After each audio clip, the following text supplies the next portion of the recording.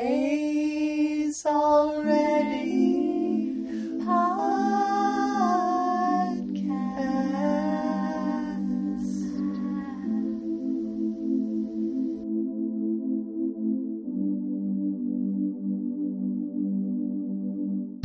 Hi, and welcome to the Always Already podcast. This is B. And Emily. And John. And today, in the midst of a triumphant, if you will, return back to the podcast after like a 3-month hiatus, i.e. me. Hi, everybody. Hi, I'm B. so happy to be back. I'm golf clapping, except golf clapping. I don't know what golf clap is. We are going to just be quiet reading. clapping, right? It is Sorry. I like, like finger waving and like maybe little like snappings. Oh, I like a snap. No applause. And we today are actually reading The Royal Remains, The People's Two Bodies, and the Endgames of Sovereignty by Santner. And this was actually a suggestion from one of our patrons, right? From Patreon. Shout out to Dana Logan, who is on Twitter at Biopolitics, and is in, I forget the name of the level, but you too, listener, if you want to have a guarantee that the text you would like us to talk about is actually talked about, skip the queue, give us some money. We're just trying to model what the rest of the world is like. We're still trying to pay off our mic we bought a year ago. Clearly, we've been hustling at this whole crowdsourcing thing. It's a beautiful mic. It's very appropriate to today's conversation. Good teaser. And I do have to say, I'm glad actually of the reading. Thinking about it, I'm glad of the reading that I'm being not forced, but coming back into the podcast and reading, given how distant I've been from psychoanalysis for so long, and the kind of work that I'm doing right now. So, do you remember that once upon a time, you could not have a conversation with B without one of the 3 L's coming into? Yep. I thought there were 4 Latour. L's. Oh yeah, There Latour, were 4. Lacan, Levinas, and what was the other one? Was Lumen what the other one? It was Latour. It was Claude Latour. Yeah. It was bad. But you had a How Lumen times have phase, changed. right? I did have a lumen phase. I did. It was very brief. Very brief. But for What a would good Freud solid say year, about your attraction to the L I don't names? know. I really wish I knew. That's a But good question. it was a wonderful period of my life. I learned quite a lot. That's a lie. No, I love Lacan still, but it's still very not a part of my everyday dialogue anymore, thankfully. I think for a lot of people, everyone's like, thank you, higher being out there. For moving on. Moving on from Lacan. Oh, that's like... Moving on from Lacan. Ooh, that's the title of your memoir. Totes. Yep. Or Discipline and Punishes hit single. Yes. Oh, moving on from Lacan. Oh. Yeah. B's I don't know, that's a little queer too, metal band. If you haven't been listening to And the you know, Always one Already of my podcast guitar for strings 2 years. broke, John. One of my guitar strings broke. I was actually playing the electric guitar.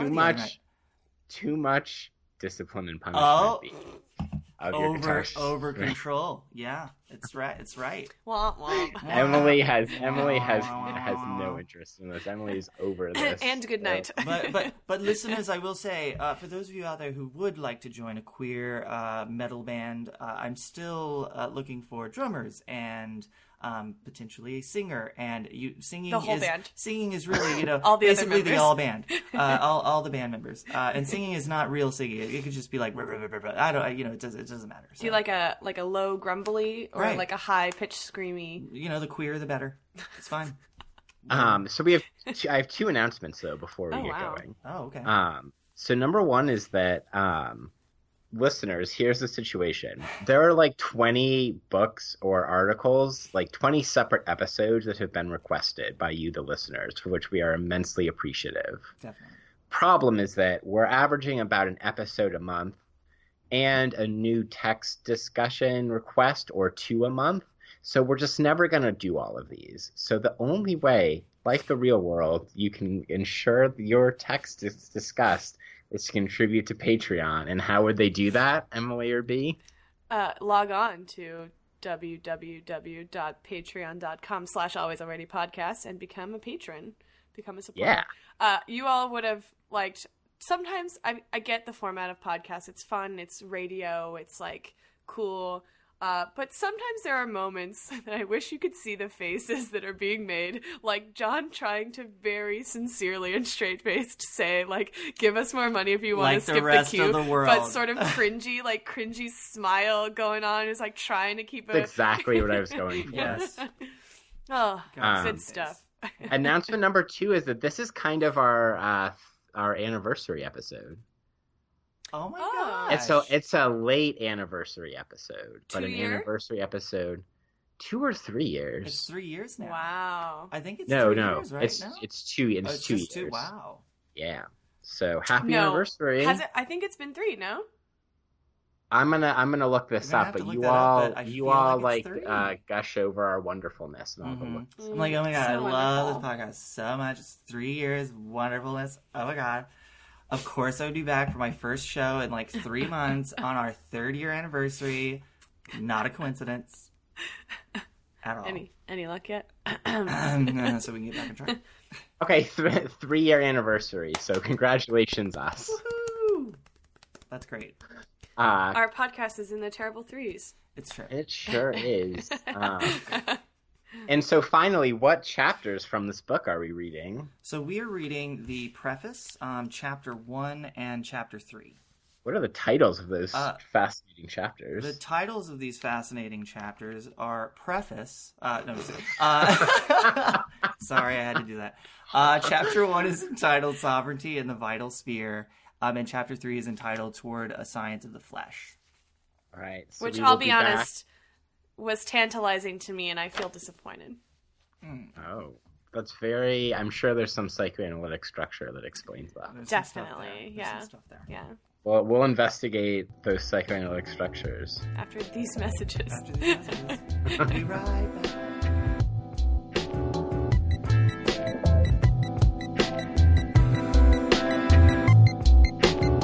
All right, so I'm gonna bring us back, right, with my question. Oh, God, Ooh, what the is secret it? question. I hate thinking on air. All right. That's right. I'm gonna answer it first, so Oh, you all have a perfect. few seconds to think. This is a short answer. Okay. Love you, John. Okay. You're such a good teacher. Damn it. Yep, we went there. All right, and we're back, and I'd like to pose a question to you, B and Emily. Now that we're back, and that is, I would say that the title of this book, at least for the chapters we read, is not actually the proper title for this book. Interesting. Like, I don't think that there's I wouldn't consider The Royal Remains or the Endgames of Sovereignty as anywhere close to, like, the top 5 or 10 concerns of this book in some way. Mm-hmm. Equals 2 bodies, perhaps. Mm-hmm. So my question to start, and then we're going to go to one of your questions, Emily, is what would you retitle the book on the basis of the chapters we read? I will give you my... Wait, like sincerely or humorously? You can do both if you want, but I'm especially interested in the sincere title. Oh. So my sincere title, it's either Sublime Life, Biopolitics, Flesh, and Psychoanalysis, or Spectral Life, Biopolitics, Flesh, and Psychoanalysis. I mean, yeah, I'm convinced by both of those. Maybe one would be, oh Lord, I just had it. Oh Lord, I just had it. I know. It was, let's see, Towards a Lacanian Subjectivity, I think would be something along or Towards the Lacanian Political Subject, I think would be it, because there is another book called the Lacanian Subject. And then perhaps Psychoanalysis as a Humanism, ? And then something along the lines of The People's Two Bodies or something like that. But I felt as though there was some slippage into humanistic language where I'm not so sure Santner wanted to go. But that was, that's I want something with both flesh and phallus in the title. Why not just say that? There are lots of flesh there. and phallus. Oh, So that means that you flesh- could get your sincere and your joke title in at the same time. The flesh without phallus. the fallacy of desire. Oh my God. Oh See, here we man. come. You better write that soon, BB, Right. before someone else. Fallacy of desire. That's copywritten vaguely and not really. Not really. Not really. Yeah, I what a think we're fun. Okay, Creative would Commons fallacy spelled like phallus, but it meant to evoke the other meaning? Mm-hmm. Does that count as a neologism, or is it just like a funny word? Do you know what I mean? I think I've seen it in like Because it's like kind of a think it's play called- more than the new word, right? Yeah. Us being obnoxious, at Right. Yeah. making jokes. Yeah. It's called humor What's- that's only what funny else is the to podcast? the few. Right. What else is the podcast other Humor than to that? a small It's group. called Humor for Nerds. It's called Always Already Comedy Hour, which never manifested. It'll happen. I know. I'm still into Someday. it. All right. So Emily, you had a follow-up question to that. But I think that's a really good question, though, because I was kind of...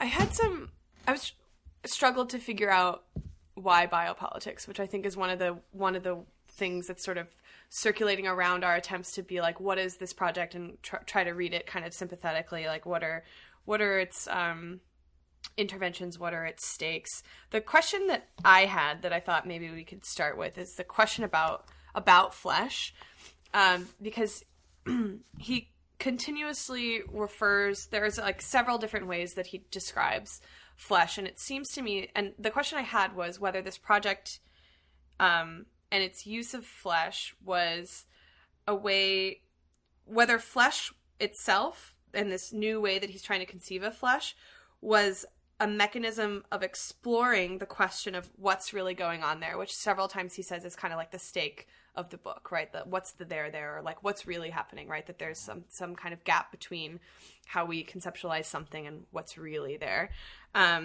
Or is flesh itself the thing that's going on there? I don't know if that is and I also didn't know if that was like a meaningful difference. Is flesh a way of looking, or is flesh the thing itself?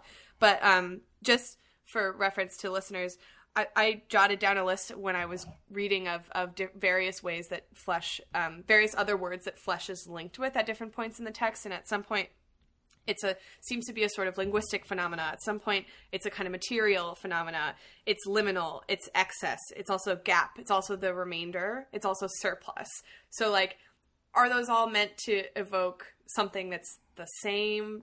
Do they, like, are those differences between something like excess and something like remainder, are those meaningful in a way that is supposed to tell us something about what flesh is and does conceptually or really, right? Scare quotes around really. I don't know. Lots of questions. Yeah, I mean, I don't know. As far as so, what is flesh? I guess is what the is kind flesh? of question. And how does it appeal to Or what a a flesh does. Yeah. What does flesh do? What does flesh do? Wait, how did you just phrase that question, John?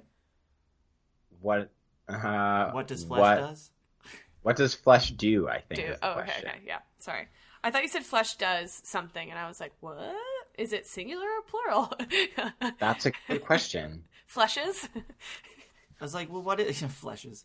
Yeah, well, what is flesh doing? Is that the entire project? And then on page 14, he says something like, the fundamental question seems to be whether the Thanato-political turn of modern politics is manifest in the Nazi project of experimentation could be understood as a return of the repressed sovereign power as an essentially atavistic exercise of the sovereign decision of life and death, or rather as the explosive and self-destructive force of biopower at the very point at which the sovereign master finally disappears from the stage, indeed as if his disappearance, or at the very least complete impotence, is what let loose the paroxysms of violence, and he's talking about, in this particular instance, the Holocaust.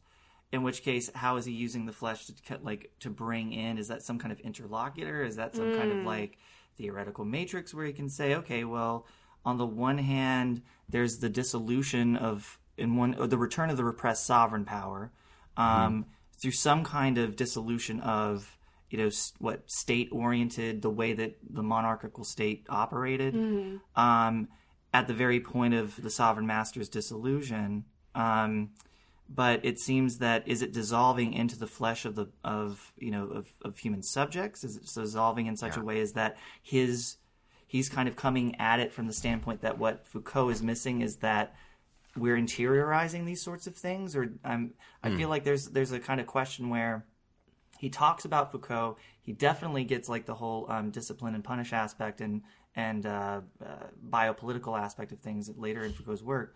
But I'm like, is it that he's trying to bring the flesh back into Foucault? Right. So the question is the flesh the conceptual theoretical apparatus, or is it the there? Yeah, is it the thing that's that's there? Right. Can I answer your question in a very obnoxious way? Absolutely. No. Do it. Veto. More obnoxious the better. Yes, you may. Both / neither. Granted. So let me read a quote that I was thinking about while both of you were talking. Well, both of us were This is page 85 to 86. A somatic sublime dimension that is, as I have been arguing, that of the flesh, the spectral yet visceral persistence of a tear in the fabric of being that perturbs the life that forms around it. But again, even there's like some indistinction between whether flesh is the object of analysis or the mode of analysis that persists. And like I don't know if you can do this intentionally, and if so, then like Santner's way smarter than I am. But for it to be both, you mean? For it to be, I wonder if it's intentionally both. Mm-hmm. Okay. Right? If like it's a conscious effort, because he's so interested in like various zones of indistinctions and like the state of exception for the state, but also for being itself and concepts and language, that in all of those ways he's interested in the zones of indistinction, that like if flesh is this like vortex that is the ultimate zone of indistinction and thus is both method and object of analysis. I could see that. I mean, especially that would make me, I think, more sympathetic to the project. How so? Because I think that's like, to me, that seems to be, clothed in like drastically different garb, but like a kind of central aim of like feminist, practice as scholarship, right? That like to sort of like enact the thing while doing it is maybe a different way of conceiving of something being the mode of analysis and the thing analyzed at the same time. Mm-hmm. I don't know, but maybe that's kind of a leap, or maybe a stretch of a comparison. So there's a kind of a performative aspect to what Santner's doing, in the sense that when he's engaging, he's doing the act of looking at flesh. He's engaging with the flesh as well as using it as a kind of a point of departure in analysis. I was thinking while you were talking, it was like it's a point of departure and a point of arrival for him, because he's like, okay, well, Foucault's not using flesh; he's talking about bodies. Esposito seems to be talking about flesh, but not enough. So let's take Freud and Lacan and talk about the flesh by reapplying it to this sort of like purely almost hypothetical, abstract. I'm not going to get into my critiques, but like hypothetical notion of this body. Let's inflesh it, and then talk about how then the flesh can be the site of the constitution of being through lack. But flesh is pretty also self-serving, though. But I think flesh is also the way that we explain flesh. Right. What's right? flesh? It's flesh. The kind of way that he sets up flesh as like liminal and remainder is also the way that we explain flesh as gap, right? Flesh as the gap between like what's really there and the way we describe what's there. I wonder if it's that there are, and this gets back to a point that something actually points that both of you have made. To Emily, like, is it flesh or multiple fleshes? Mm-hmm. And like, I wonder if there's a like flesh one, which has to do with the spectral yet visceral persistence of a tear in the fabric of being, right? Which situates flesh on the level of the psycho-ontological or something like that. The real. Right. The real. Good. Perfect. Right. Exactly. Right. Yeah. But then there's also like a flesh too that gets back to what you were saying a few minutes ago, B, which is thinking about flesh and the relationship between the king's body and the people's body. Mm-hmm. And like one of the questions I have about flesh in this text is whether those are simply analogies to one another, or there's some deeper connection between them that I'm not understanding? I honestly, and I wish I could have a better answer to that question, which is to say, I think that Santner's making a relation that is deeper to say that they are analogous, to say that, like, when he's, making the claim that the king's flesh seems to be dissolving into the flesh of the people in such a way as to say that sovereign power is now, it migrates. It seems to be transmigrating, and then, coming back into the realm of the state. In which case, now there's a kind of, when he's getting into thanato-political aspects, which is really, necropolitical in origin, it turns into, the element of what he starts to talk about, but really doesn't get into in a very, I think, a thoroughgoing theoretical sense, like race. And in that sense of, like, how racialized flesh operates on the scene of discussions of sovereignty and subjectivity. But isn't the problem, in kind of like very dumbed down political, in a very like sort of straightforward political sense, the problem is that when the body of the sovereign dissolves into the body politic, that it creates a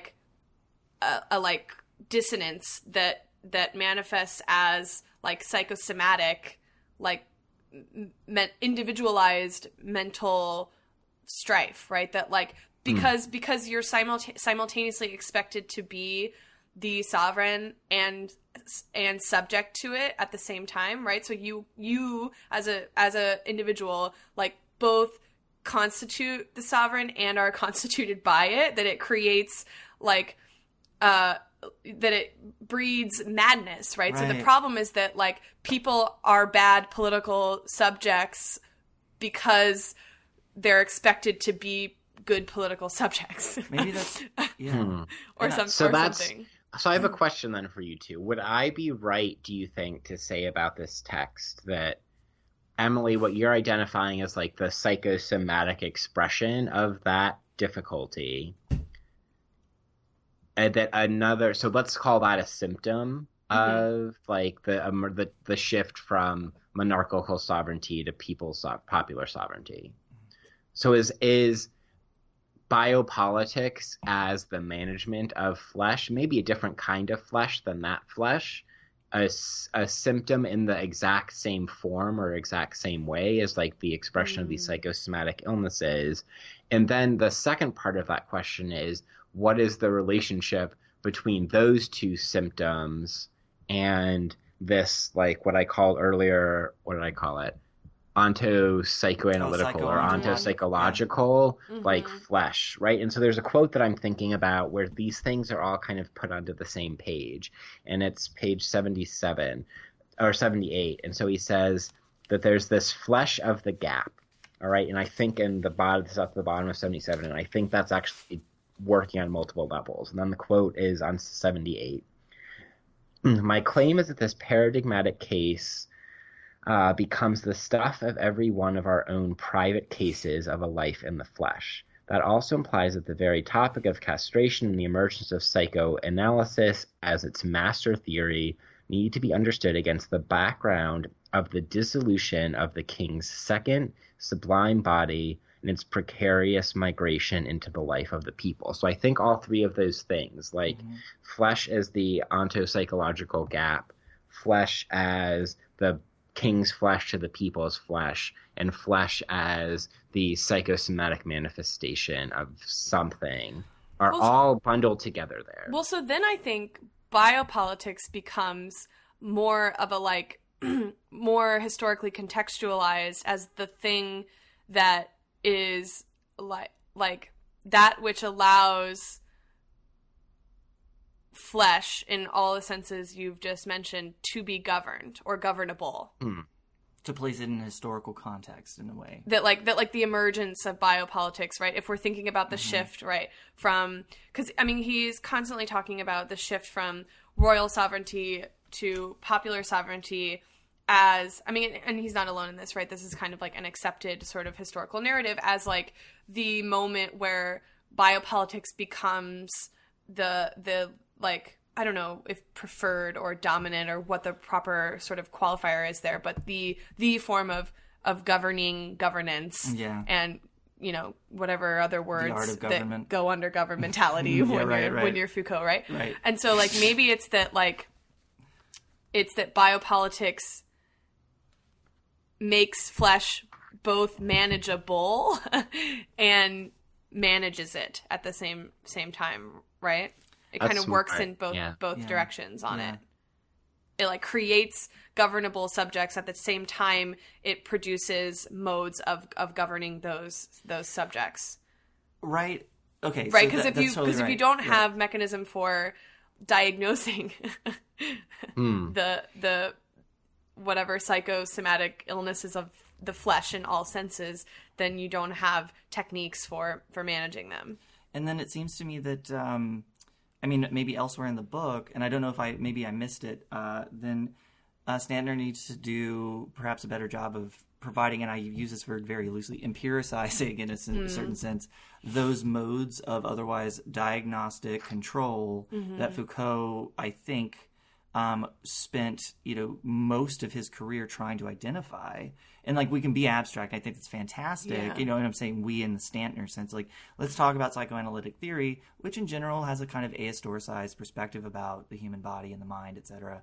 And then biopolitical conversations at least allow people to go into an historical, you know, boundary or region and say, these are the things that are happening at a particular time. People are going to see a psychologist or a psychiatrist, etc. And that these are also being adopted by the state as modes of truth, and that they, in turn, have an effect on how people identify their being in the world.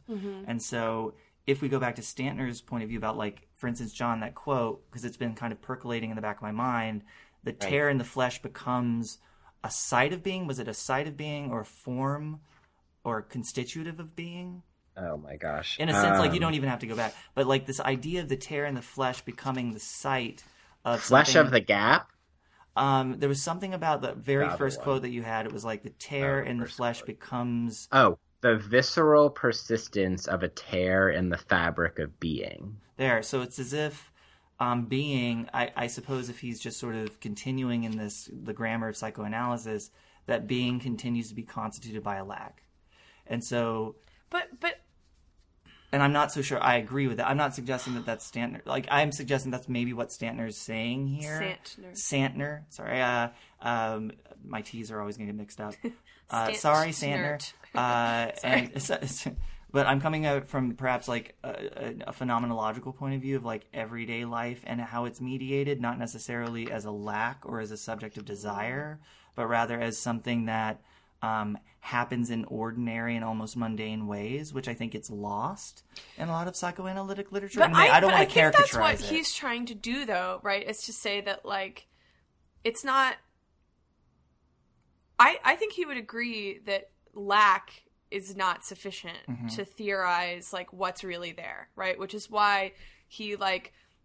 shifts between all these different other, you know, it's like it's the remainder, it's also excess, it's also a gap, and like that doesn't, to me, all of those evoke different images than just lack, right? When I don't know, when you think of I'm thinking about how you would diagram this for a class on like intro to psychoanalytic theory, right? Like you wouldn't diagram Cancel remainder class. And I'm the diagrammer. I like to diagram things.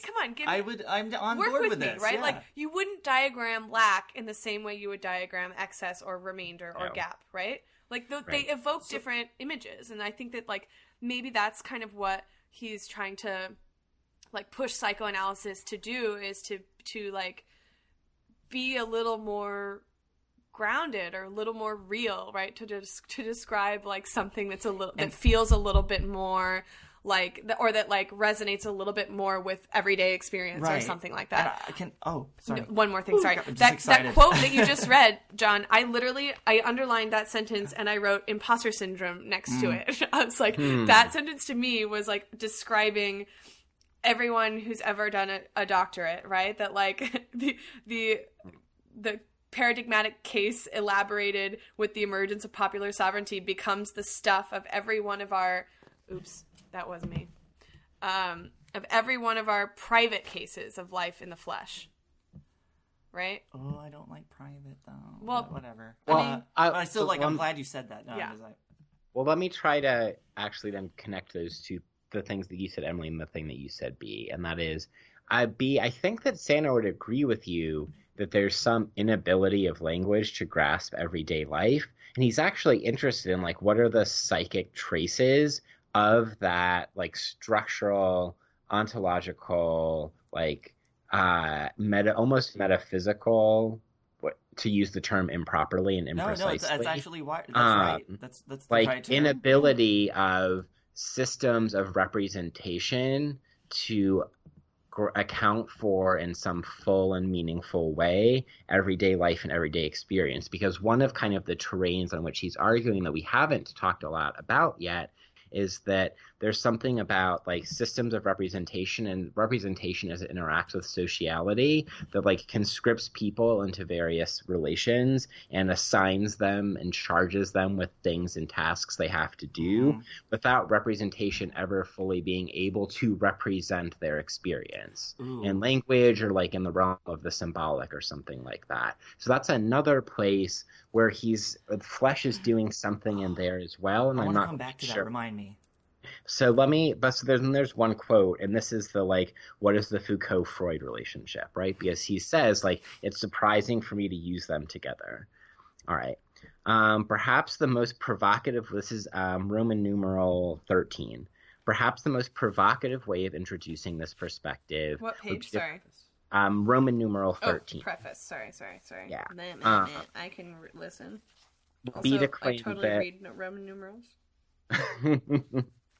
would it be to claim that Foucault's investigation of the proliferations of new kinds of political power and authority in modernity, what he ultimately characterized as the birth of biopolitics, should itself be understood as a crucial contribution to the original Freudian research paradigm concerning the relation between representation and nerves. In a sense, I'm putting Freud and Foucault on the same team. Both are concerned with the ways in which a certain intensification of the body can be correlated with disorders or shifts in the resources of representation available to subjects.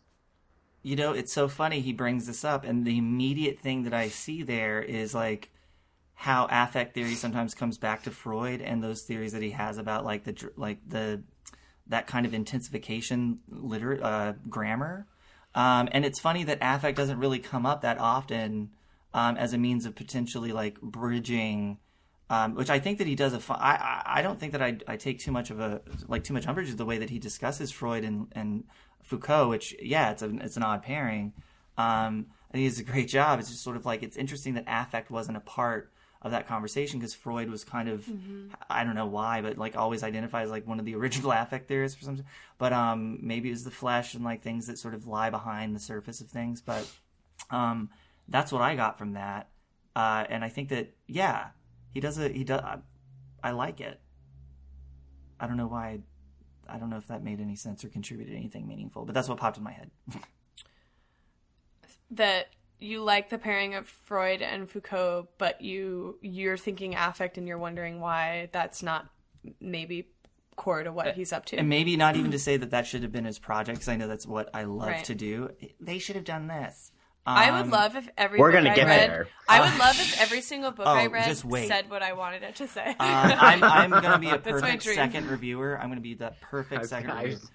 I was going to make a similar joke. You beat me to Beat it. So Reviewer number 2. But I feel like then John, I think you're right. So by bringing Freud into the discourses of Foucault, he is reaching into a certain degree of the everyday. By way of looking at how maybe like what Freud is trying to figure out is like what people are thinking. Ooh, sorry. I thought he was doing the opposite. Really? He was bringing Foucault to bear on Freud. Oh, I see. Okay, I see. I don't know if that's a meaningful difference, but to me, like that direction meant because to me the like directionality. It's like right at the bottom of the page. Directionality. Because to me that changes the stakes a little bit, right? Like, does. are you doing like a psychoanalytic reading of biopolitics, or are you using biopolitics as like a tool to explore some like core problems or conundrums that psychoanalytic theory is concerned with, or lets us see, or fill make in the diagnostics blank. about, or diagnoses about, right? Because partially, like, I don't know, maybe I read too much into the like one or two times where he offhandedly says that like I'm really interested in the like what's really there, but I think that's kind of like an interesting, like, if you're interested in what's really there and you bring biopolitics and psychoanalysis together, to me that's like, I would never think to bring those two things together as a way of seeing like what's really there. And but I want to be convinced that like there is something that we can discover about what's really there from these two paradigms, like speaking with one another. And so then the question I have is like, which is like one speaking in and through the other? Are we just like, are they sitting next to one another, like having a back and forth conversation? Like is like Freud, is like biopolitics the arm that's puppeting Freud? Like, I don't know. I'm just like throwing images around, but you know what I mean? Like I want to, I don't know. I think that's right. Yeah. Cause it does change the stakes of things. A little bit, right? It like kind of changes the like what do we take from this, or the package up our little neoliberal takeaway, right? Like it kind of changes it. I like takeaways. I'll take it to go. Like my Santner and flesh to go, please. And it's such a business term too. It's like, what's the takeaway from Can today? I get the biopolitics wrapped on the side? What's down the pipeline? Yeah, that's really interesting, because then if we are reading Foucault as a means of taking Foucault and then rereading Freud. That's what I thought he was doing, that he was saying like Foucault lets us read Freud in this new way that tells us more about what's really there than what people typically think Freud lets us do. Then I think that's more interesting than the way of approaching it from like Freud to Foucault, or like trying to attempt to sort of like see psychoanalysis in biopolitics, but rather biopolitics in the way psychoanalysis emerges and on the scene with a certain kind of grammar about psychic life and subjectivity and the like. Yeah, because also like historically they emerge around the same time. Mm-hmm. I think I see the relationship slightly differently, and it actually goes back to a point you made earlier, Emily, and that is when you were talking about like biopolitics is both what makes like fleshly life manageable and what manages it. So seemingly that situates biopolitics as primary in some way, but it seems to me that it's ultimately biopolitics in the service of surfacing some like psychoanalytic drives, roots, gaps, lacks, excesses, so that like maybe this gets back to the is flesh a method or an object of analysis. Maybe it's that psychoanalysis provides the theory of what's there, and biopolitics provides the analysis of how what is there becomes legible, manageable, and governable. I wonder if that's, but like I'm not but totally also like satisfied still with that. what about sovereignty? Right. Yes. Where's sovereignty in all of it? Yeah. But it resides in all Well, of it's a those shift in things, too. sovereignty that enables the biopolitics to come in and govern what it is, what it's surfacing from the psyche or something. Yeah. I mean, I do also think, my sense is that one of the stakes of this project, whether it's like a primary one or a secondary one or a whatever tertiary one, is like to recuperate Freud a bit, right? To like kind of rescue him from general critiques of psychoanalysis, right? And he keeps coming back to like critics of psychoanalysis say this, like I'm arguing that when we read Freud in this way, we sidestep that criticism, or actually Freud doesn't. Freud lets us do other things, which I'm like, okay, I get it. You want to say we still need Freud for some things. Yeah. And like I'm sort of convinced by that, I guess. And I could have read the word phallus fewer times in tumescent. Yeah. But fewer metaphors for penis, that'd be great. One time is more than enough. Yeah. It's like really, it's overuse. But I like the idea that then biopolitics and... Sorry, I was going to ask this really stupid question. You go. Are you sure? I was just going to say, do you think that people who are, like, scholars of psychoanalysis ever, like, laugh about when they read their own work and they just write phallus over and over again? Or do they, like, take it very seriously? Like, how dare you critique this use of a very important term? It's a master signifier. Oh, it's just a penis. Yeah. Seriously. I wonder, well, Irigaray might have a few, choice words to say about that, I suppose.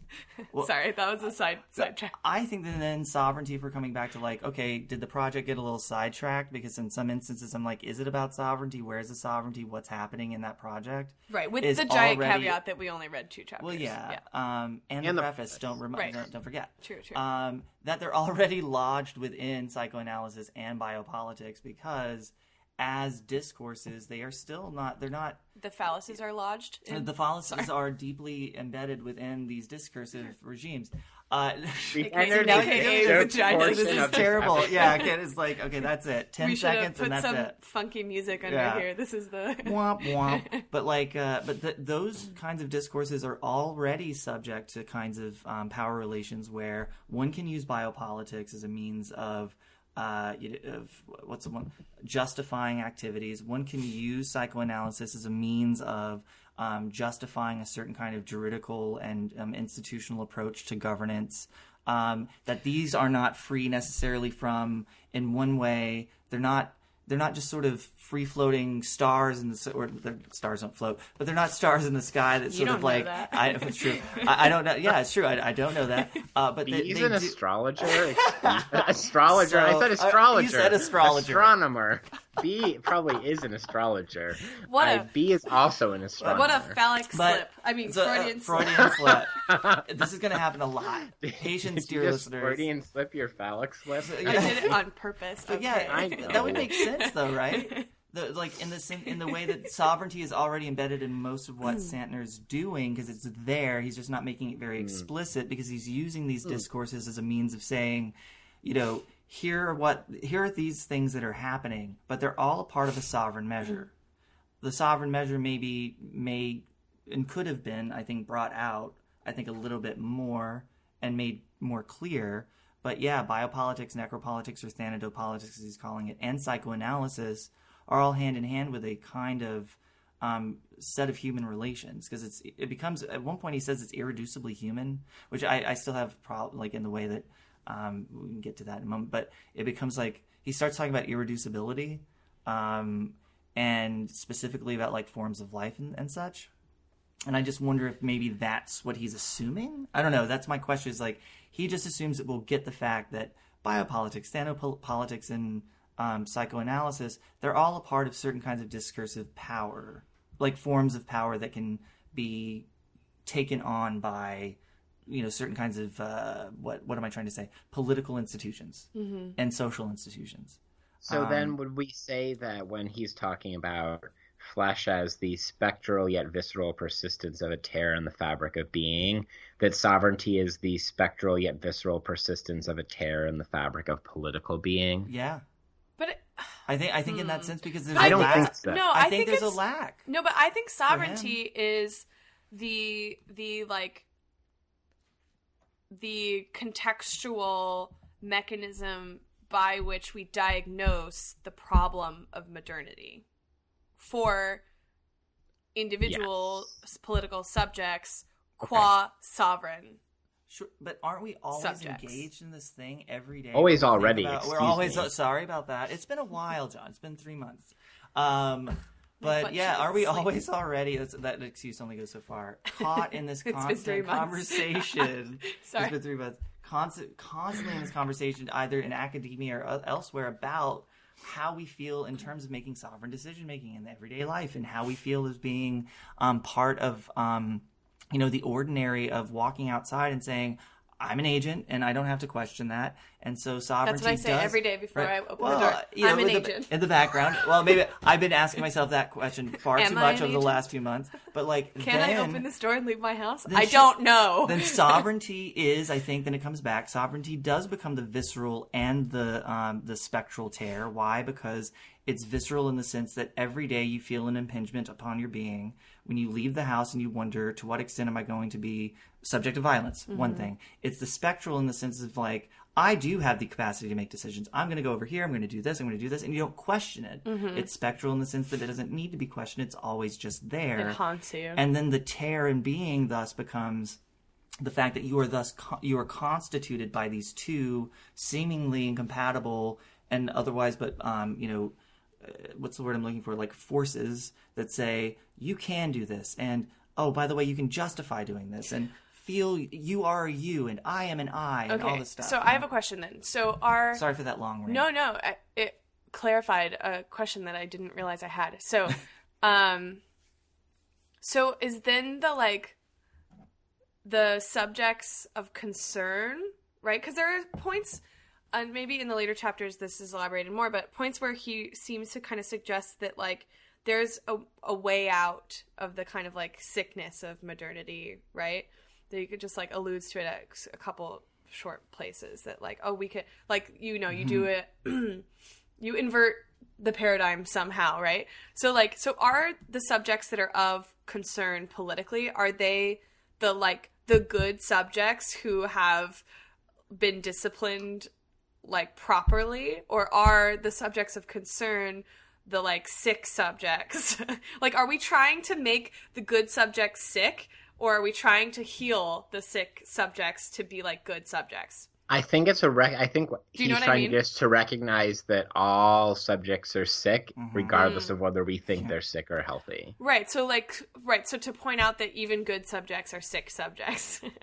I mean, yes. This is like oversimplifying the terminology and creating boxes, but do you know what I mean? Like, because what's the like fallout of this politically is I think a stake of what's at stake is whether we like it when we are subjectivized like totally, or when we experience dissonance. Like, which one do we prefer?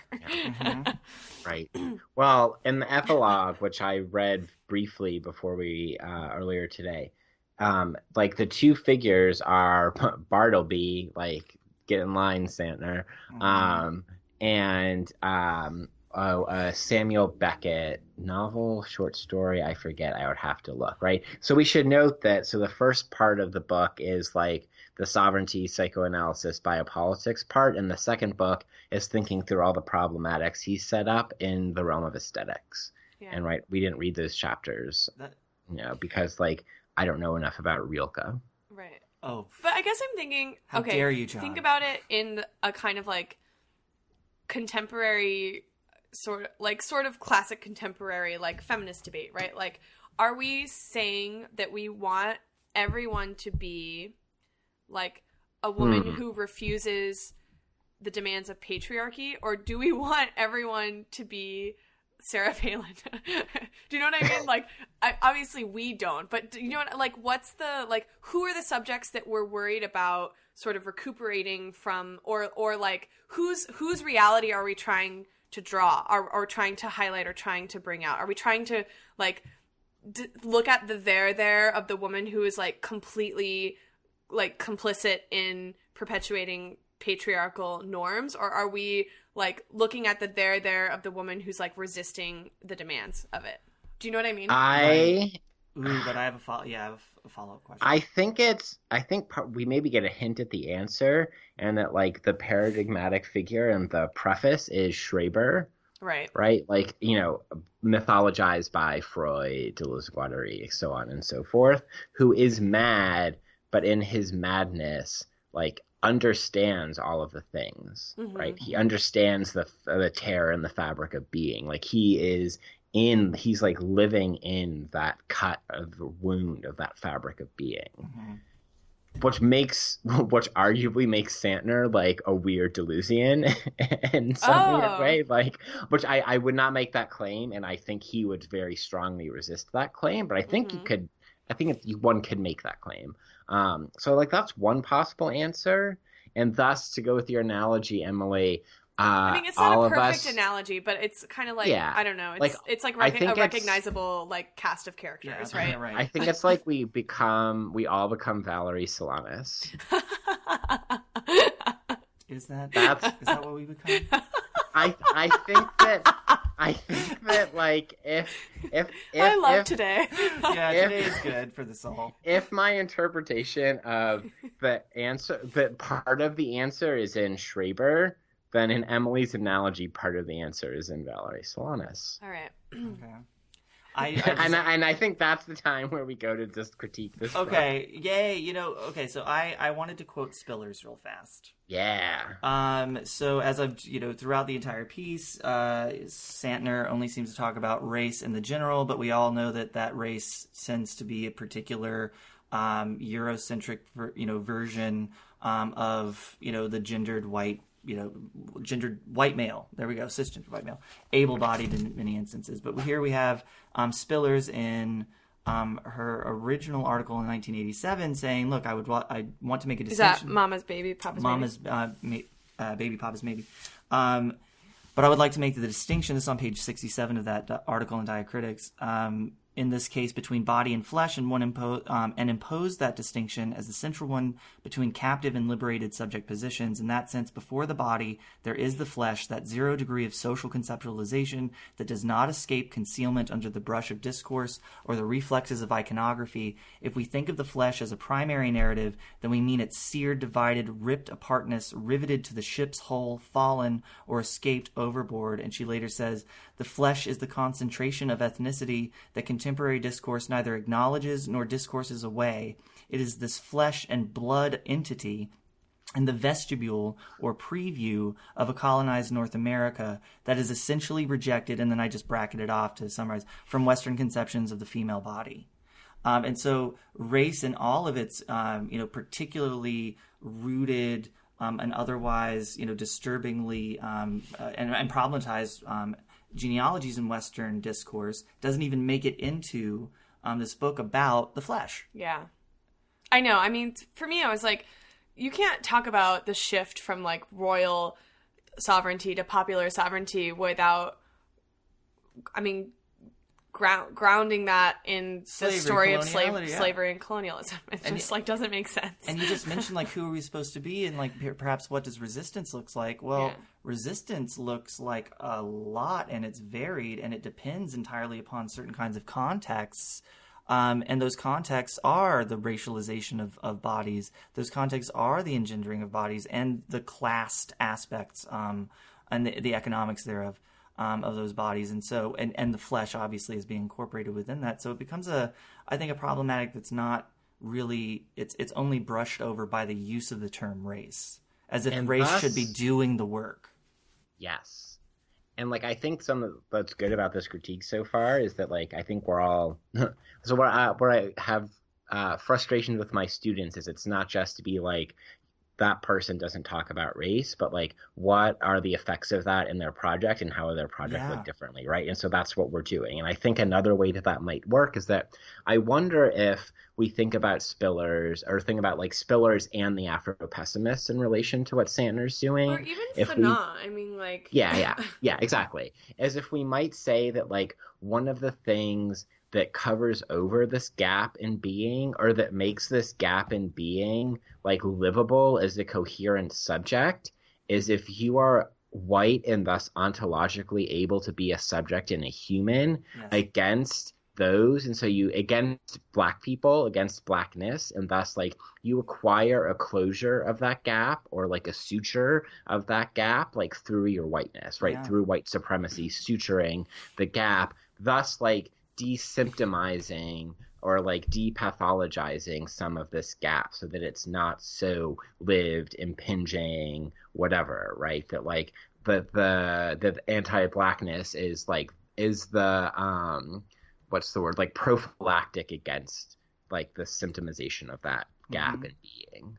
Yeah, and I think that it becomes a point of where I think I mentioned earlier, I don't know if it was during the recording or pre-recording, where there's a kind of a betrayal of a humanism there, because then, in Light, he slips in the, the European subject, or even the subject of Europe, within these kinds of articulations of what it means to be, to be a part of the apparatus, to be diagnosed at all, to be legibly diagnosed, and then to participate in political movements of sovereignty.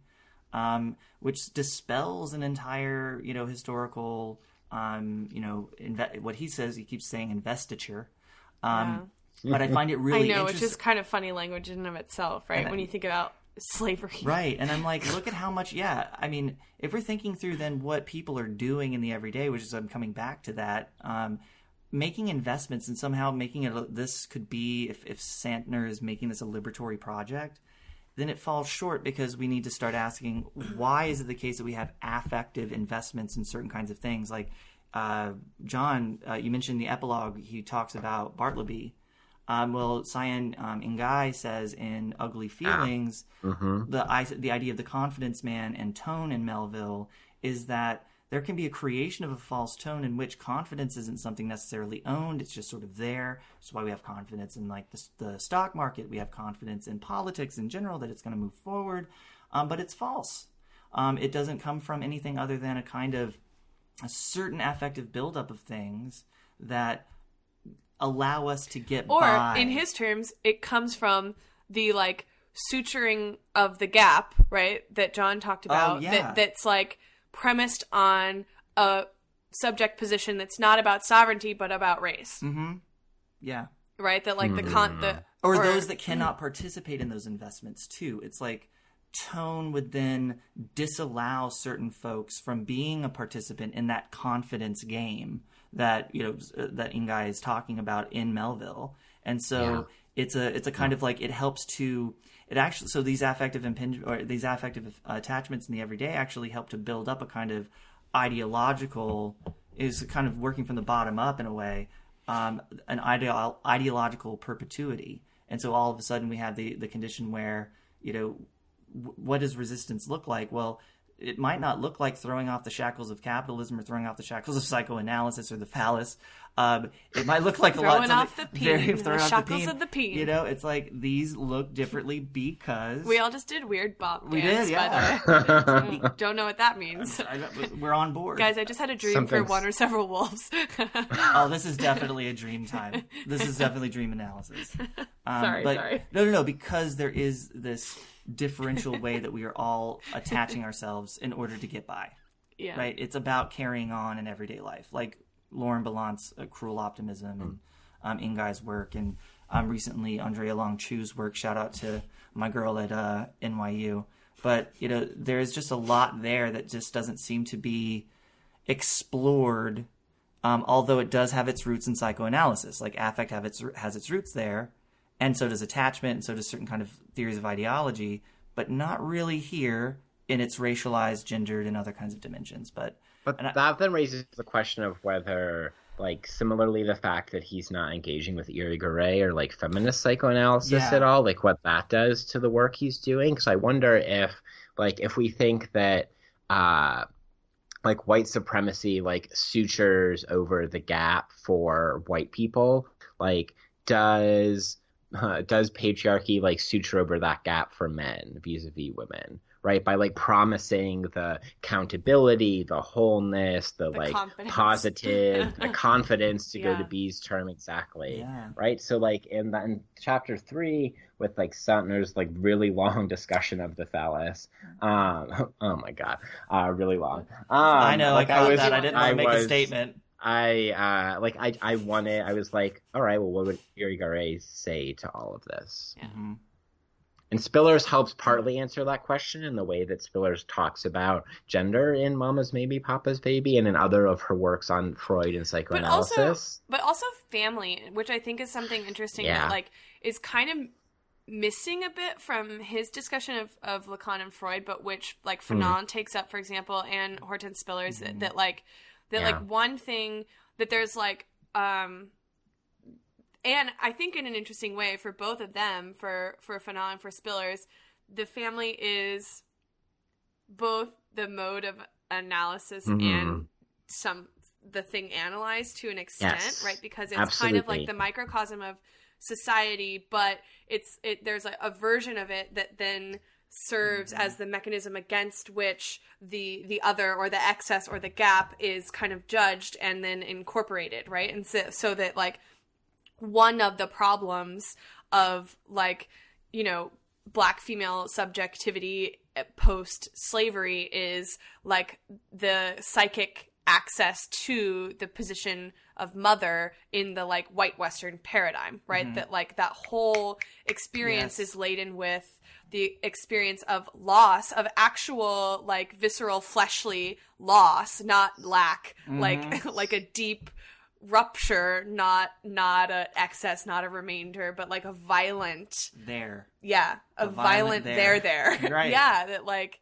I don't know. And that is so at one point Spillers mentions the captive body is reduced to a thing. So at the same time, in a stunning contradiction, the captive body is reduced to a thing becoming being for the captor, which reminds me of a quote from Spivak in which, and in fact I think Spillers like kind of had originated this kind of perspective in the sense that it was through the Middle Passage that the being of Europe, the ego of Europe, comes into view in the first place. That's where it's birthed.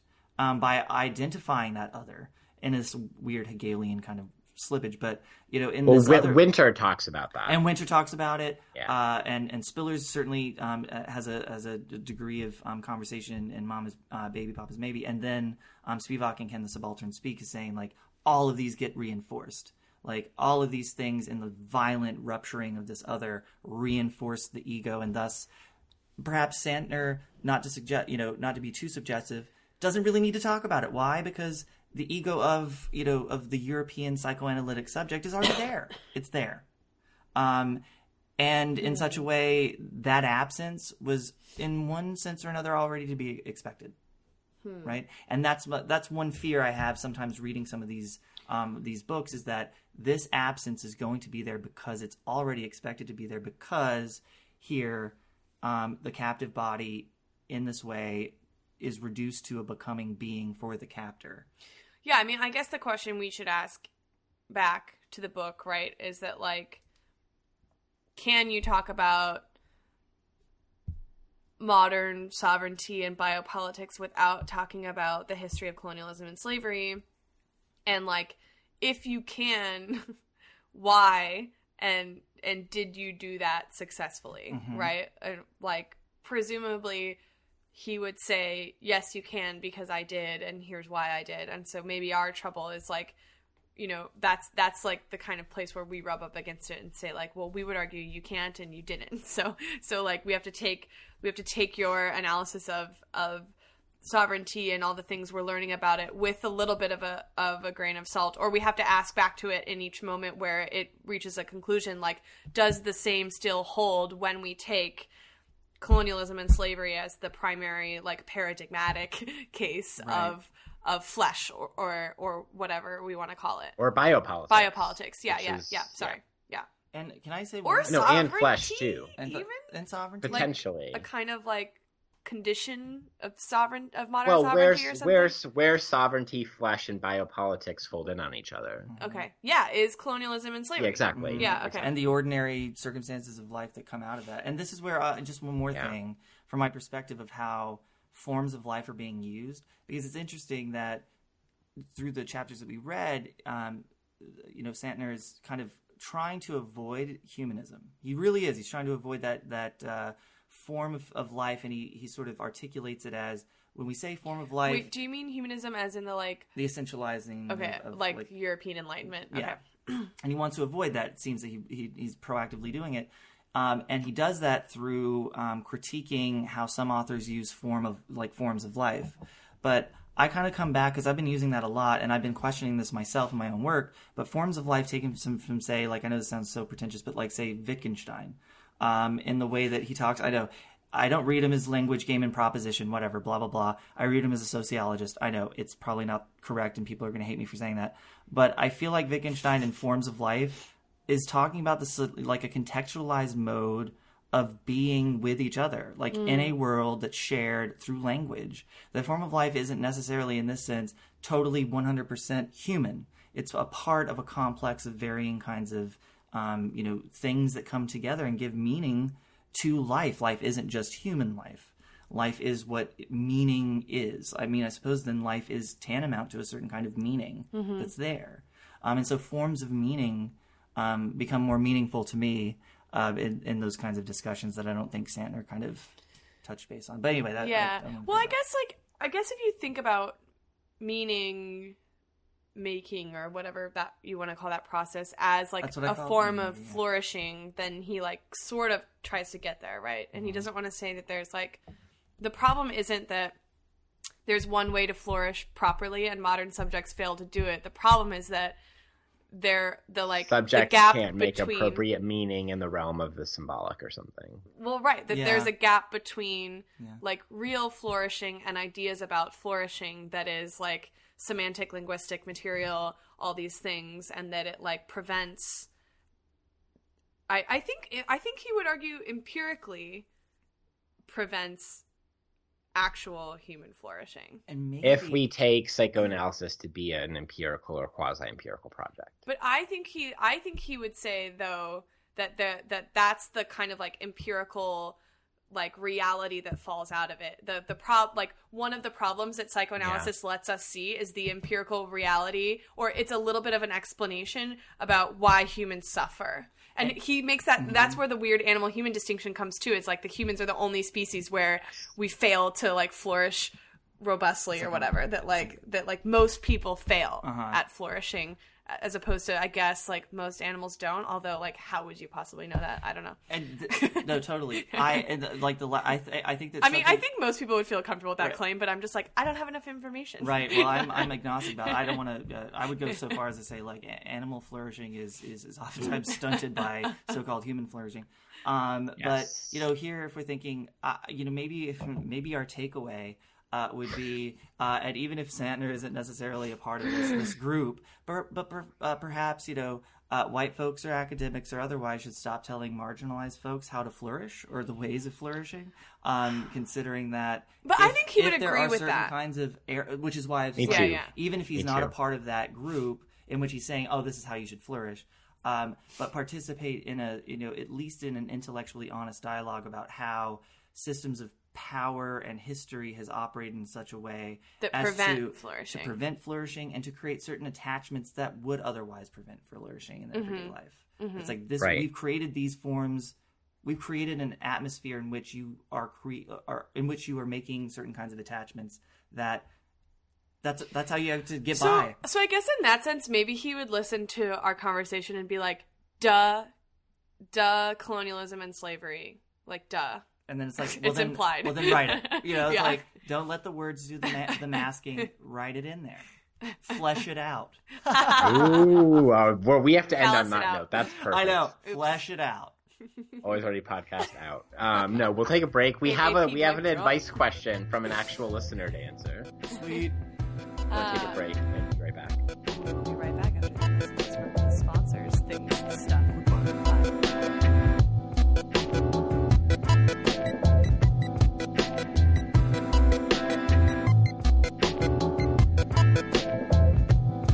And we're back, and we have a listener question. I didn't ask them whether they wanted to be anonymous or not, so we'll have them be anonymous. All right, it's a little long, so buckle in. I have a career advice question. So I've recently been considering going back to school to finish my bachelor's that I abandoned in the early 2000s with the possibility of going on to a master's after that. I've been trying to teach myself anything that interests me since I dropped out of college, and that has kicked into high gear in recent years. But I'm starting to feel like I just don't have the broad foundation of knowledge to understand what I am studying. I have no doubt that going back to school would be a good choice if money were no problem. Unfortunately, we live under capitalism, and it would be foolish to pay for school if it were not part of a longer-term career move. So, what are the job prospects for somebody with a degree in history, philosophy, or theory? My understanding is that, I'm currently making $25 an hour and no benefits as a carpenter. How does that compare? What about online degrees? Are they a good option for somebody who needs to keep working through school?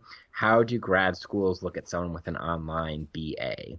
So there's one more question that we'll save for the end, but that's a lot of questions.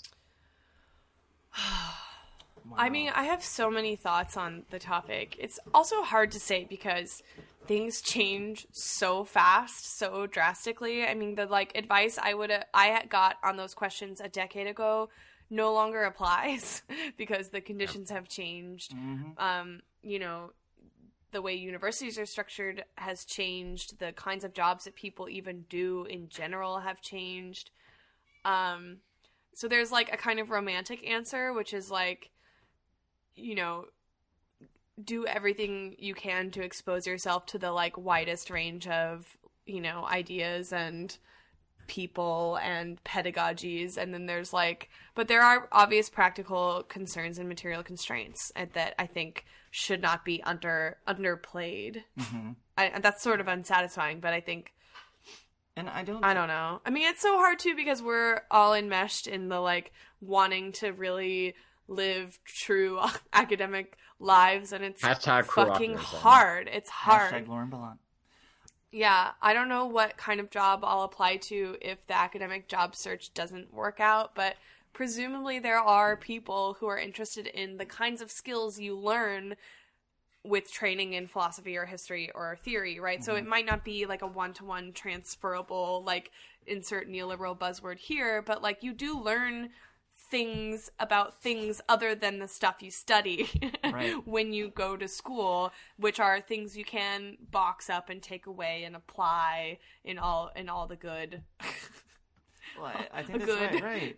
As a good worker. That's such a useless answer. No, I apologize. it's not. I don't know. It's a hard question. I totally sympathize with that struggle. I think it's real. It's a real struggle. You know, getting a bachelor's degree is about learning, you know, and having that so-called toolbox of analytic skills to make sense of otherwise complex scenarios and worlds. So, yeah, if you have a bachelor's in philosophy, you learn all kinds of different things that might otherwise only turn into maybe a bar discussion about Hegelianism, or you might learn... Sounds like you speak from experience. Right, I know nothing about these things.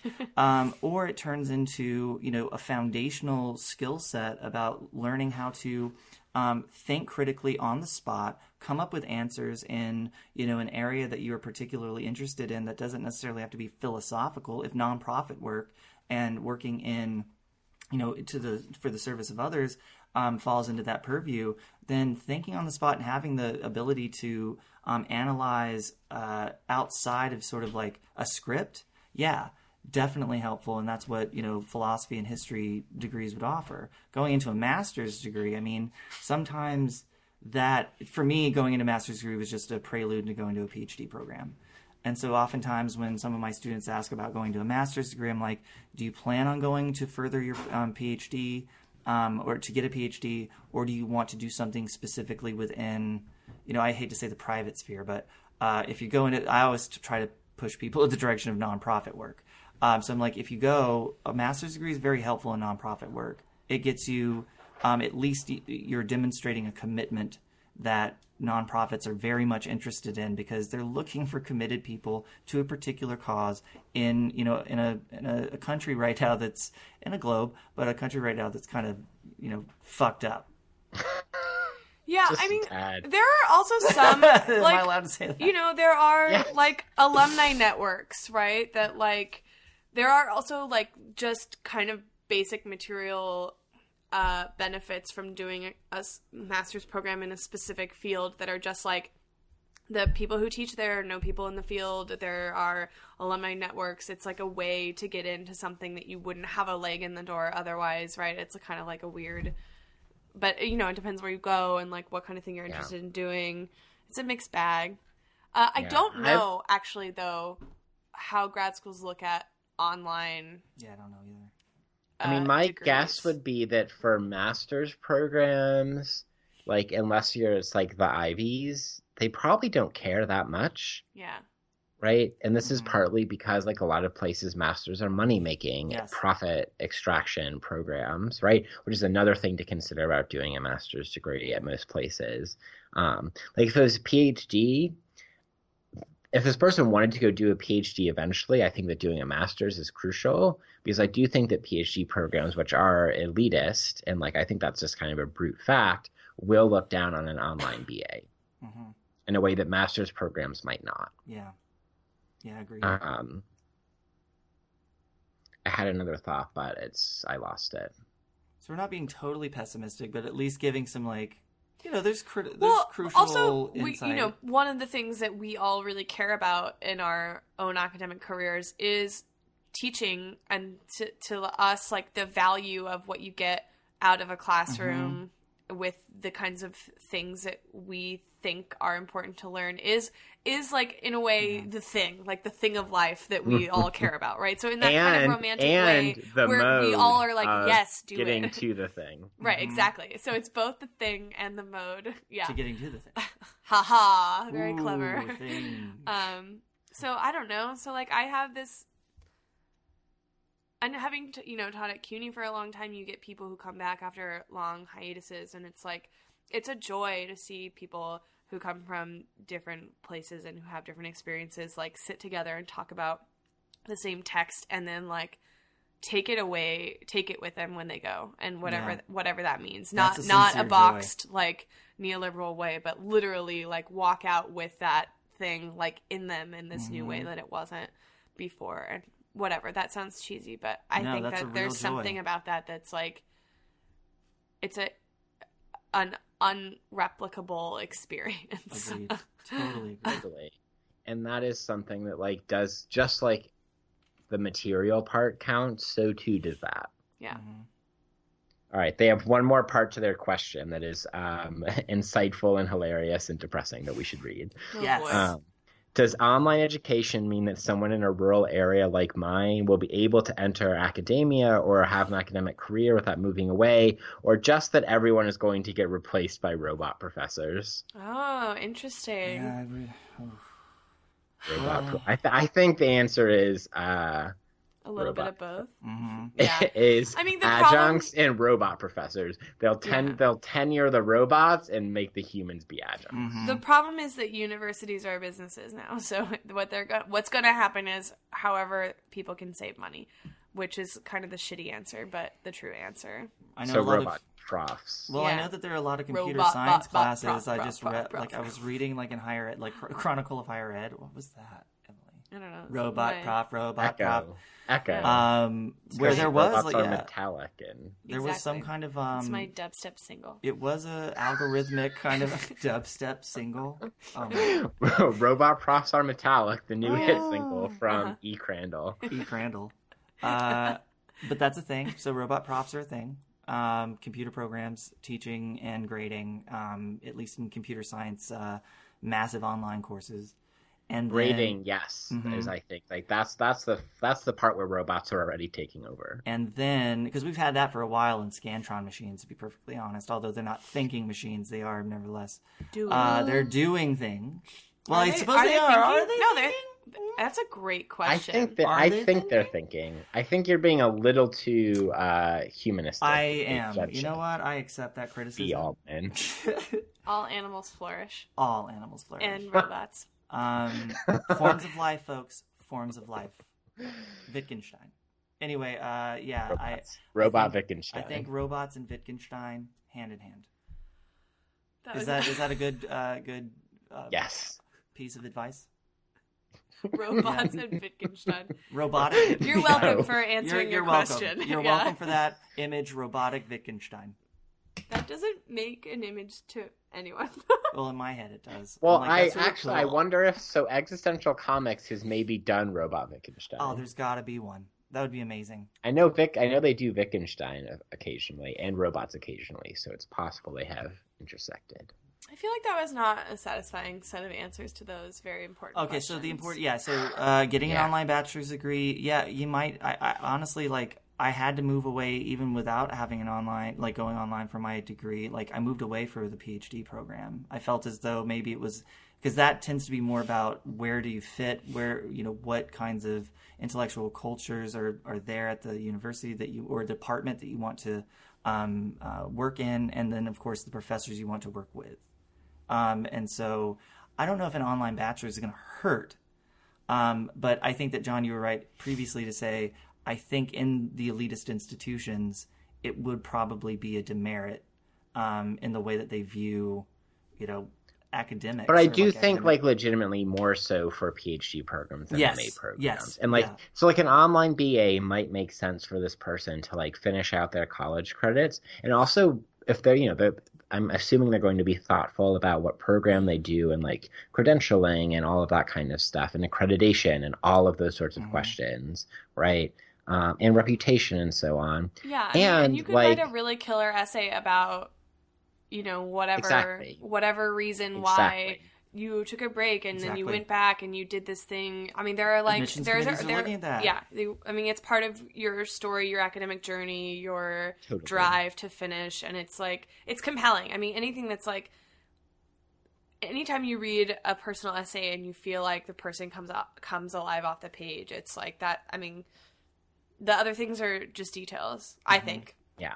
No, I think that's right. And then my other thought is that, and this goes back to how you started, Emily, and that is that like so much changes so quickly that an online BA like helps defer perhaps some of the larger, harder questions for this person to have more time to think about. Yeah. Like, does their current like carpentry situation change? Like, do new prospects of that become available?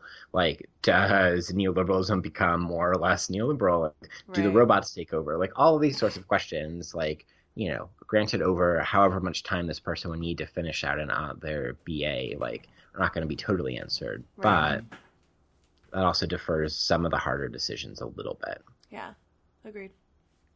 All right. I agree. Okay. Thanks for the question. Yeah, me that's too. really good, hard and thoughtful set of questions. It was pretty great. And this person has emailed us before. We answered a question of theirs like about a year ago. It seems like so. Okay. All right. So I think we're probably it's about time to say goodbye to the listeners. Oh, this was fun. I missed it. Me too. Well, that means hopefully there are more podcasts in the future. Absolutely. Coming great Definitely, listeners. yeah. Absolutely. Yeah, we suck. Sorry, guys. Yeah. Dissertating is really isolating. And like the fact that we now all live in different places too. Yeah. Yeah. So. Oh. But we all used to spit in the Sitza office is what I was about to say. Freudian slip, phallic slip. What would Freud say? What would Lacan say? What would Lacan say? Let's ask him. All right. What else do we need to do? Sign off. I forget how to sign off. Hello. Emily, you have a standard not salutation. Oh, right. What is the opposite of a salutation? Closing. Right, but what's the fancy like salutation-esque word? There's got to be one, right? I don't know. Anyway, write us. Maybe don't suggest a text for us to read. No, suggest a text for us. Suggest a text. That's always welcome. And become a patron. Always listen to this whole spiel in the credits. Yeah. Mm-hmm. Oh, I forgot. Oh, you're so fancy. We have credits now. I love everything. Okay. I think it's salutation and I have one more valediction. Oh, okay. Happy anniversary. Always already podcast. Happy anniversary. Happy anniversary. Thank you, everybody, and have an always already day.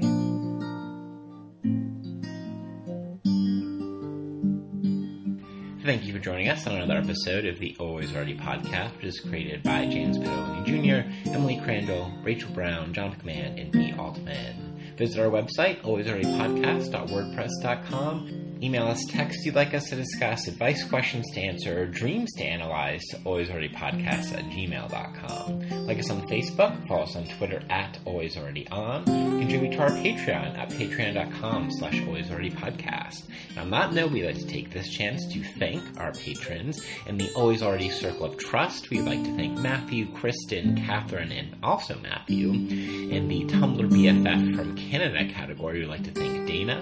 In the Friend of the Podcast category, we'd like to thank Steve and Angel. And of the folks that are supporting us but not claiming any rewards, we would like to thank Bunny and Leica. You should also go onto iTunes or your favorite podcast app machine and give us a good rating, leave us some comments, and help other people find the show.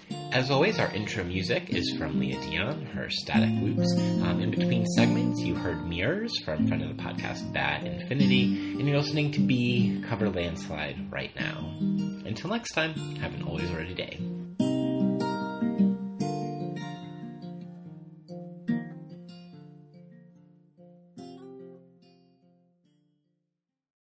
I know. My NPR Nice. voice. Rachel and I Okay, used to Ems. practice our NPR voices. It's fleshy. It's fleshy. Okay. That's going on outtakes. Yeah, most definitely.